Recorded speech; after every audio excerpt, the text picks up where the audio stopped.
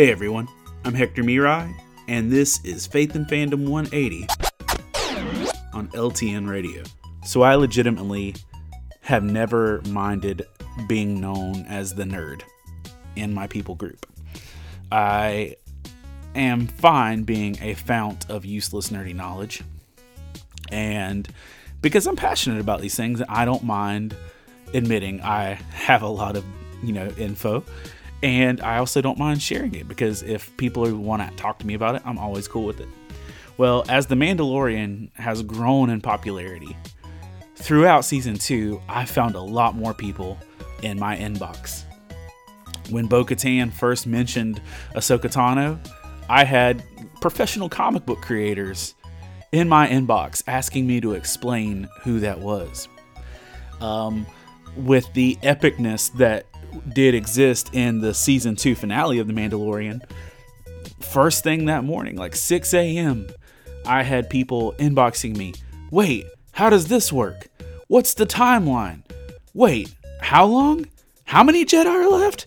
And people just literally inboxing me. Even this Sunday, as we finished out the last in-person service for our church's congregation this year, I saw someone sprint towards me in the lobby, and I think, oh man, this person must have accepted Christ, or this person must need prayer. And literally somebody walked up and said, all right, Pastor, tell me about the Darksaber.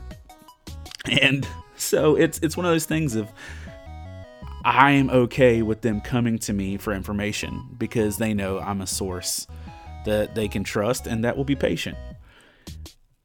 This is how we should be when it comes to our faith. That we should be a source to always be ready to share what we believe, why we believe, and to be able to do it with the right attitude. 1 Peter 3:15 says, "But in your hearts revere Christ as Lord. Always be prepared to give an answer to everyone who asks you to give the reason for the hope that you have. But do so with gentleness and respect." People can ask me questions about The Mandalorian, and no, I'm not going to judge them or condemn them for not having that knowledge. We need to be able to be that representation of Jesus, that people can come to us to ask questions about our beliefs, but know that they will be treated with gentleness and respect every time. Remember to catch Faith and Fandom 180 every Wednesday morning on the Back Road Morning Show, only on LTN Radio.